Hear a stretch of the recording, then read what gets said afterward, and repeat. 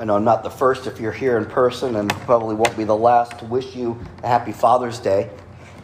Many of us are blessed to have wonderful earthly fathers. I count myself among those because I have a father that is loving and compassionate, and one of my favorite things about my father is he taught me the meaning of the word integrity.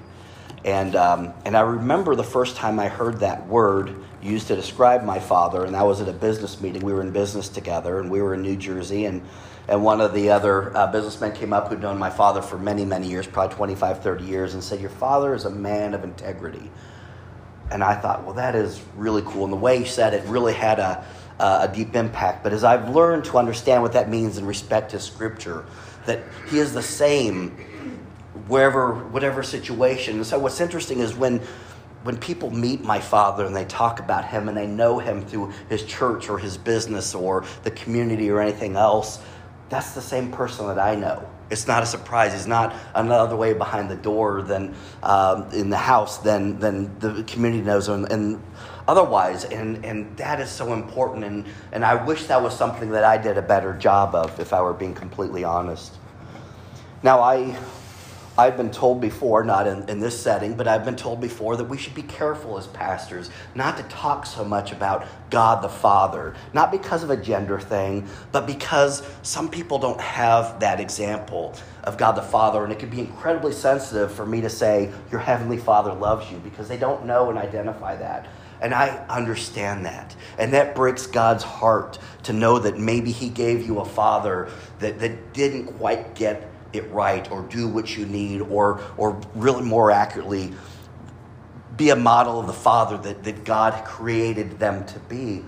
But I also want to push back on people who say that and say we can't dumb down the expectation of what God has for us as a mother, as a father, as a person, right? Just because we love ice cream and we love Royals baseball and Chiefs football or whatever it may be that you love doesn't mean that's the same kind of love that God has for us and we should have for him. We kind of dumb these things down. So I'm sorry if, sometimes the word I choose or our examples in the word of who God is and how he should be, we try to equate it to something that our mind can wrap around. But the truth is, God is the perfect father, the perfect example. And not only are we having trouble to be that way for our own children, but we're having trouble understanding what that means. But Scripture reveals time and time again what a good father looks like, acts like. And so again, I want to thank you, mothers and wives, for your support, because we need it. And husbands, don't let up on supporting the mothers of your children, the wives, and those who have children. And grandparents, we have a special role as well to be men and women of influence in the lives of our family members and our neighbors and their children. Okay, we're all in this together. So we have a Heavenly Father that loves us. And today's Father's Day, and the Bible, as with most areas of our life, offers counsel and guidance on the roles and responsibilities of the father. And some of these, just to name a few, are that fathers are to be their child's first teacher. Proverbs 22:6, start your children off on the way they should go, and even when they are old, they will not turn from it. Now, this is important because we only have a limited period of influence in the lives of our children, and we put them out in the world, and we hope that we did what we can do for them to do well. So if we start them off, that's our responsibility. Fathers need to set a good example for their children. 2 Corinthians 3:2. This is Paul's letter to the early church in Corinth. It says, you yourselves are a letter written on our hearts, known and read by everyone, right? We're an example. You show that you are a letter from Christ, the result of our ministry, written not in ink, but with the Spirit of the living God, not on tablets of stone, but on tablets of human heart. You are a person of influence, I promise you. In James 1:22, which is our theme for this year, to be intentional, says, do not merely listen to the word, but do what it says. Be good parents. Be good role models for the others in your life. Scripture even tells fathers that they are to discipline their children, right? Proverbs 13:24 says, don't spare the rod, right? We are responsible for the kind of discipline, the kind of proper discipline that teaches right from wrong. God disciplines his children. He disciplines us. But it also says, don't provoke your children. My kids used to laugh at this verse. I don't know who taught it to them, but they used to love this. Ephesians 6:4, fathers or parents, do not exasperate your children. Okay. Instead, bring them up in the training and instruction of the Lord. And we know we should spend time with our children and make sure it's quality time. Deuteronomy 6:6-7. So we're going back to the earliest recordings in the Bible. It says, these commandments that I give you today are to be on your hearts. Impress them on your children.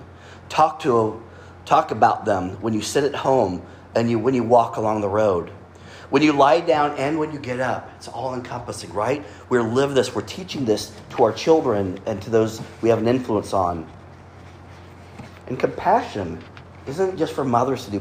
Compassion is a father characteristic. Psalm 103:13 says, as a father has compassion on his children. That's an expectation. So the Lord, the Father, has compassion on those. Good fathers never give up on their kids. We're going to talk about the prodigal son. And loving fathers, this is so important. Pray for their children. In 1 Chronicles 29:19, we find King David praying for his son Solomon. This is an example of what we're supposed to do for everyone. Okay? Don't forget the people under your own roof to pray for them. And good fathers provide for their family. And this is what we're going to talk about this morning. But 1 Timothy 5:8 speaks about denying providing for one's family, especially someone in their household, is a denial of faith. And that's strong words. And it says it's worse than an unbeliever. That's strong. If you do not provide for your family, especially those in your households. So we're going to talk a little bit this morning about the idea of inheritance.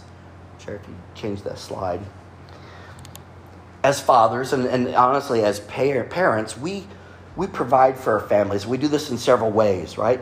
We work to provide money. We have to make a living, to provide for the financial resources, to buy the things we need and provide the environment we need for safety and security for our family. We provide insurance through our jobs as well. We also provide a means to support our families after our passing, right? By way of insurance and by way of inheritance. We want there to be a legacy, not only in the things that we have that we can provide for our family, but also a legacy in our beliefs. So that things that we know to believe important are things that are carried on through our children and the other people that we have influence on. And it's along these lines that I'm going to share this morning's message focus. But from the perspective, again, of being the recipient of an inheritance. You know, when we think about the inheritance we receive from our families, typically our parents, we think about the money or the property, the assets that is legally transferred at the time of death. There are other things that we inherit, right? We inherit genetic traits like hair color and eye color, and we also get things passed down like personality and beliefs and behaviors, right? Our parents' sense of humor and their understanding of honesty and integrity are things that are passed down. For years, my mom had this refrigerator magnet. I don't recall if it got moved with them last time, but for years, I could still see it. When you enter the garage, it said, "Insanity is hereditary. You get it from your kids." Yes. I would be hurt, but I know she's talking about my brothers, not me. But when the Bible speaks of inheritance, it speaks of it this way. It says, you know, there's this legal inheritance of actual property of goods when a family member dies, right? And that's still included in Scripture as well. But a historical note about that. Jewish inheritance customs were linked to the family bloodlines. Okay, you inherited from your families, passed down with your name.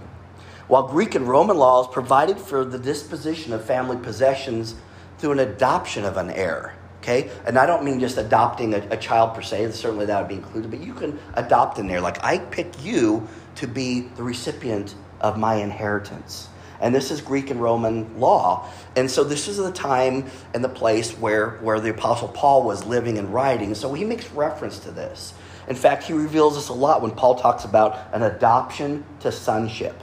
He's talking about the full legal, choosing and being included in what is being inherited. Romans 8:15 and 23 and 9:4, Galatians 4:5, Ephesians 1:5, you don't have to write this down, I'll be sharing these later, are included as references where Paul is talking about we are adopted into this kind of legal, full benefit heirs. And the scriptures transform the concept of inheritance to include the acquisition of spiritual blessings and promises from God. In this theological sense, to inherit means to receive an irrevocable gift, with an emphasis on the special relationship between the person who's giving it and the recipient, because they have chosen you. Okay, you aren't just their child, so you naturally get it. They have specifically singled you out and said, I'm giving you this irrevocable gift of all of the wonderful things that I have. But unlike the legal inheritance that we most often think of, the benefactor, God, he doesn't die. Yet he provides these blessings, these material and spiritual blessings to us while he continues to live. And so we get to claim this inheritance now while God is living and we are in his presence. So listen to some of the examples of inheritance revealed in the Bible. And I'm going to start in the First Testament, where inheritance is predominantly land, because the Israelites were in this struggle of land, right? They were often taken out of their land and chased and exiled, and then they were given a promised land, and they were more than once exiled or captured from that. But land was the thing to this people of God that would become the Israel nation. So this is Genesis 17, 5-8, talking about Abraham and his descendants. Now Abraham was an aged man, had no children. But God makes this promise. He said, starting in verse 5, no longer will you be called Abram. Your name will be Abraham. For I have made you a father of many nations. I will make you very fruitful. I will make nations of you, and kings will come from you. I will establish my covenant as an everlasting covenant between me and you and your descendants after you for generations to come, to be your God and the God of your descendants after you. The whole land of Canaan, where you now reside as a foreigner, I will give as an everlasting possession to you and your descendants after you, and I will be their God. So you can hear this, that this is the inheritance. I'm going to give it to you. I'm giving you my inheritance to you, Abraham, and all of your descendants to pass along. Genesis 22:18 says, and through your offspring, all nations on earth will be blessed because you have obeyed me. So Genesis 22, now we're at the very beginning of the Bible. So flash forward to what we know about Jesus and his lineage, and we know that this came to be true. We also read that there is an inheritance of God's promise. This was an example. But in Exodus 32:13, it says, remember your servants Abraham, Isaac, and Israel. So he's reminding God one of these promises made to Abraham, to whom you swore by your own self, I will make your descendants as numerous as the stars in the sky, and I'll give your descendants all this land I promised, and it will be their inheritance forever. Leviticus 20:22, but I said to you, you will possess the land. I'll give it to you as an inheritance, a land flowing with milk and honey.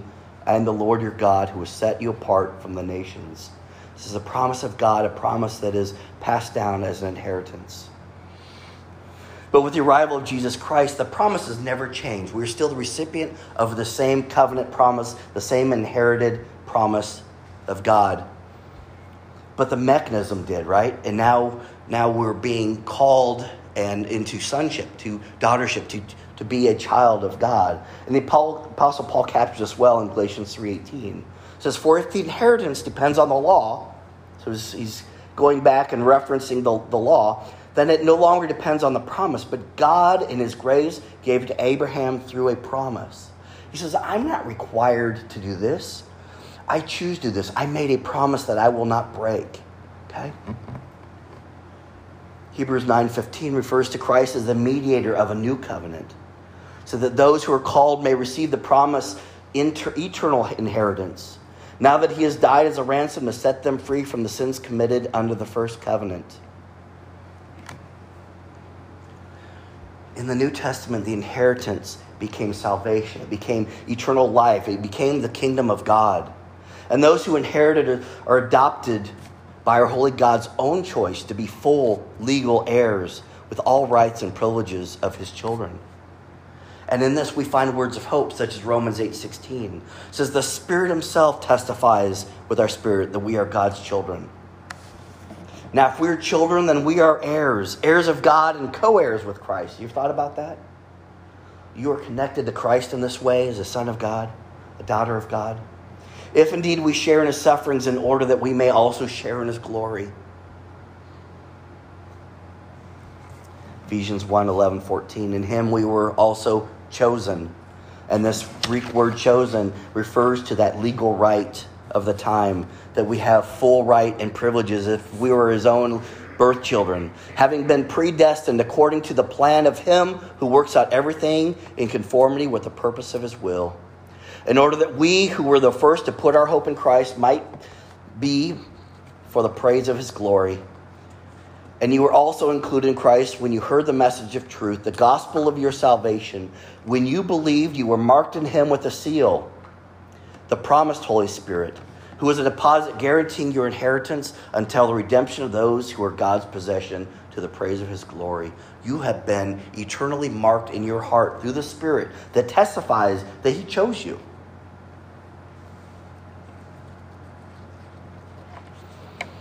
This is an inheritance that 1 Peter describes as one that can never perish or spoil or fade.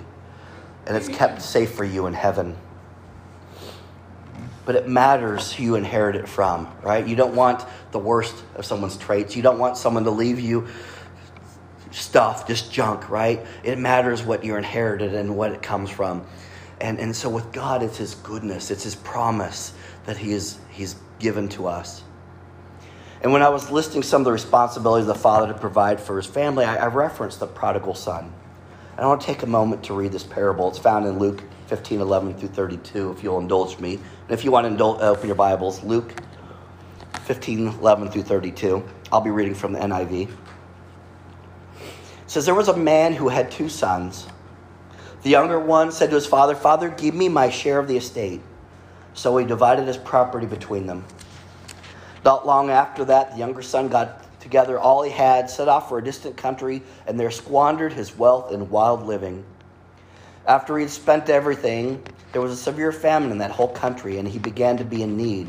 So he went and hired himself out to a citizen of that country, who sent him to his fields to feed pigs. He longed to fill his stomach with the pods that the pigs were eating, but no one gave him anything. Can you imagine he had been given, he was just impatient. He said, God, Father, give me what you owe me, and give it to me now. And then he went off and lived wildly, and then hard times fell, right?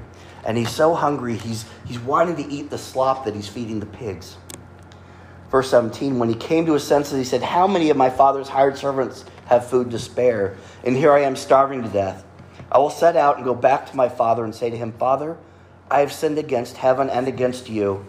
I am no longer worthy to be called your son. Make me like one of your hired servants. So he got up and he went to his father. But while he was still a long way off, his father saw him and was filled with compassion for him. He ran to his son, threw his arms around him, and kissed him. And the son said to him, Father, I have sinned against heaven and against you. I am no longer worthy to be called your son. Now I have to wonder, number one, the enormous amount of pride he had to swallow to go back.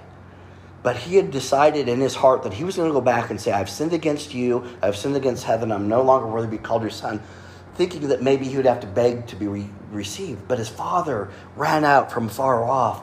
Now I wonder how many of us would have said, well, I guess I don't need to say that now, because I guess there's no harm, Father has forgiven me, I don't need to say that. But he was faithful to his promise, and he said, Father, I've sinned against heaven, I've sinned against you.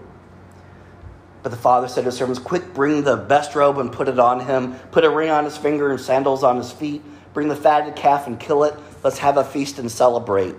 For this son of mine was dead and is now alive again. He was lost and is found. So they began to celebrate.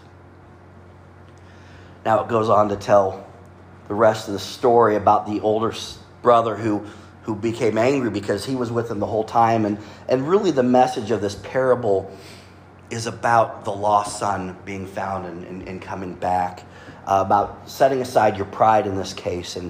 And we may speculate a lot about this story, and perhaps you can relate to one or more of the characters. In fact, one of the messages I shared that I really enjoy is picking these parables, these stories, and looking at it from different perspectives, right? The father, how would you respond to the son who would ask for the stuff, very entitled, and then blown it and come back? Or how would you respond if you were the son? Would you have enough, would you set aside the pride to come back? Or what about the son who had been faithful the whole time? Is that fair? Or the servants thinking, this is crazy what we're watching, or is it really cool? So I love speculating about who we are in these other characters in these stories and how we'd respond. But however you look at this, there's some things we can agree on. The loving father never stopped considering the man his son. You were still my son. You were lost and found. You were dead, but now alive. You were gone, but you're back. And he cherishes the child. And we can assume that perhaps he would still inherit something, maybe not. But at least he had that restored relationship with his father, right? He was willing to come back as a hired help, but the man said, you are my son. He never stopped considering him son. And I think this is what is really the important lesson about inheritance, is what is it that you want and to receive and feel. And what the son, it wasn't the stuff. He thought it was the stuff, but what he missed the most was the way his father loved and provided for him. And that's really a message for us all to consider when it comes to our relationship with God. If we have decided to take these blessings, right? These blessings, it may not feel like a blessing, but if you're here and you've got air in your lung and you've got a roof over your head and you've got a full stomach, God has blessed you with at least the provisions of life. Now, you may continue to, you may be squandering this in scriptural reference. But God says, come home to me, right? Come back to me. Remember where all this came from. And even in the tough times, I will welcome you back. Now, I think the real benefit of the older son is he got the benefit of always being in his father's graces, always having everything he needed. So it may seem a little unfair that this younger son blew it and came back, but the older son never was out of the blessing. So you ask, how do I get this inheritance from God? How do I get the peace that comes that surpasses all understanding, the confidence and boldness to face the uncertainties of this world when there's so much that just seems out of control? Well, you aren't the first to ask this. Like so many things, the answer is in Scripture. Sometimes it's very literal, and sometimes you have to do some interpretation and ask God to tell you what it means. But in Mark 10, 17 through 22, and also in Luke 18, 18 through 29, we find the story of Jesus teaching. And someone came up to him and said, I'll start at verse 17 from Mark. So Mark 10, 17 through 22. It says, as Jesus started on his way, a man ran up to him and fell on his knees before him. Good teacher, he asked, what must I do to inherit eternal life? Isn't that the question we want to know? Of course, Jesus responds, why do you call me good? Jesus answered, no one is good except God alone. And he says, you know the commandments. You shall not murder. You shall not commit adultery. You shall not steal. You shall not give false testimony. You shall not defraud. Honor your mother and father. Right? We know these. Verse 20, teacher declared, all these I have kept since I was a boy. Anybody think that's true? Boy, it's amazing if he did. I've only heard of or know one person that's ever done it perfectly. But he says, I've done this. I've always done this. Jesus looked at him and loved him. One thing you lack, he said, go sell everything you have and give to the poor, and you will have treasure in heaven. Then come follow me. At this, the man's face fell. He went away sad because he had great wealth. Do you think that was what everybody's called to do? Or do you think Jesus knew in his heart that that's the one thing he was holding on to that was more important to him? Clearly so. But I love this, that Jesus looked at him and he loved him. He loved him enough to say, I can't just say that that's good enough. I got to tell you the truth.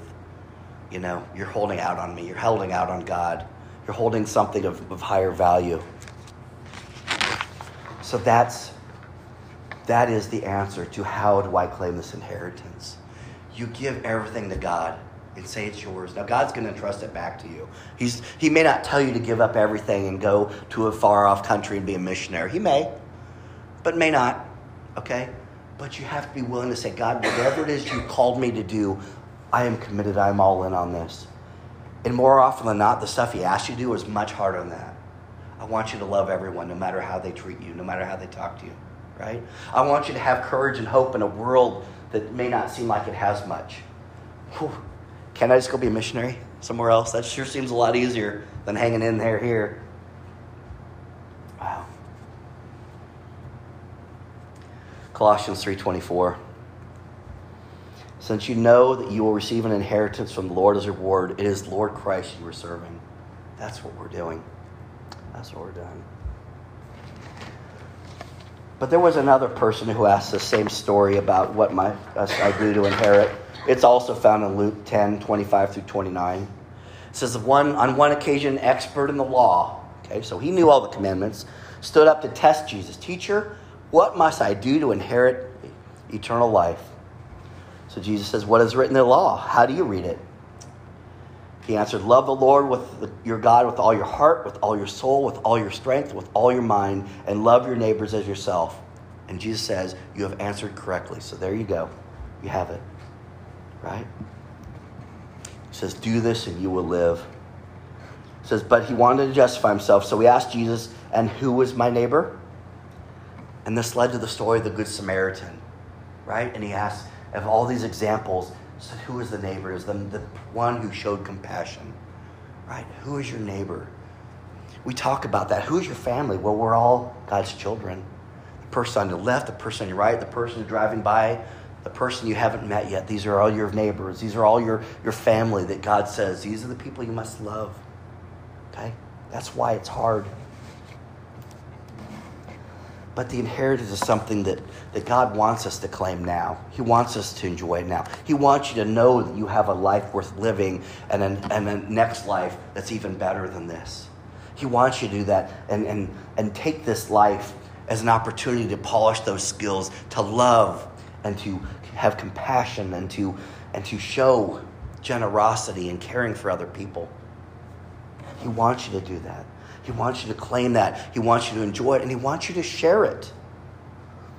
Listen to the way that Paul opens this letter to the early church in Colossae. So this is Colossians 1:1-19. So the very beginning of this letter. It says, since the day we heard about you, we have not stopped praying for you. Great. This is how we love others, right? We pray for them. It says, we continually ask God to fill you with the knowledge of his will through all the wisdom and understanding that the Spirit gives, so that you may live a life worthy of the Lord and please him in every way, bearing fruit in every good work, growing in the knowledge of God, being strengthened with all the power according to his glorious might, so you may have great endurance and patience. Now listen to this, verse 12. And giving joyful thanks to the Father who has qualified you to share in the inheritance of his holy people in the kingdom of light. That is your calling. God, what's my purpose? To get to heaven and take as many people as you can with you. In a nutshell. Jesus' own words, Matthew 25:31-40. When the Son of Man comes in his glory and all the angels with him, he will sit on his glorious throne. All the nations will be gathered before him. And he will separate the people from one another as a shepherd separates the sheep from the goats. We're going to talk about this reference to being a shepherd in the coming weeks. He says he'll put the sheep on his right and the goats on his left. Then the king will say to those on his right, come, you who are blessed by my Father, take your inheritance, the kingdom prepared for you since the creation of the world. For I was hungry, and you gave me something to eat. I was thirsty, you gave me something to drink. I was a stranger, and you invited me in. I needed clothes, and you clothed me. I was sick, and you looked after me. I was in prison, and you came to visit me. Right? This is what he's saying. These, the people, the sheep, us, God's children, this is what we do. And of course, the righteous man says, when did we see you hungry and thirsty and all this? And he said, I tell you, whatever you did for one of the least of these brothers and sisters, you did for me. Right? So I go back to it. Since you know that you will receive an inheritance from the Lord's reward, it is Christ, Lord, you are serving. I'd like to close with just several verses which I believe serve as a benediction. Ephesians 1:18. I pray that the eyes of your heart may be enlightened in order that you may know the hope to which he has called you, the riches of his glorious inheritance in his holy people. Now I commit you to God and the word of his grace, which can build you up and give you an inheritance among all those who are sanctified. And lastly, 1 Peter 1:4, and into an inheritance that can never perish, spoil, or fade. This inheritance is kept in heaven for you. This is what awaits you that you claim now. So let's make that prayer. Would you make that prayer with me, please? Heavenly Father, you have granted us a glorious inheritance. It is one that includes eternal life, salvation, forgiveness. And it's not anything that we need to wait for. You say, claim it now. All we have to do is accept it. To turn our eyes to you and say, Jesus Christ, you are my Lord and Savior. I accept you. Come into my life so that I may feel this life abundant. So that I may turn and be this to others. May I make disciples and share the good news and lead others into the same relationship with you so that all may know the joy that I feel. Lord, we know that these are tough times in a tough world, and we may struggle with this. We may turn slightly or even get off the path. But like the prodigal son, you say, welcome home, child. Welcome home. And all of earth, all of heaven celebrates that return. Lord, it is not our desire to wander from this path, but it is with faith that we know that we can turn to you. And maybe now is the time to do that. So if that's how you feel, then echo this prayer in your heart with me. Heavenly Father, you've seen me. You know my heart. You know what I've said. You know what I've done. Will you forgive me? Will you accept me back into your good graces? I accept you into my life. Help me to make the change, to be the person that you created me to be. If that's your prayer, then I can on good authority tell you that he heard you and he is accepted. And he prays that you accept him right back. Heavenly Father, it's in your Son's name we pray. And we give this service to you. In his name we pray, amen.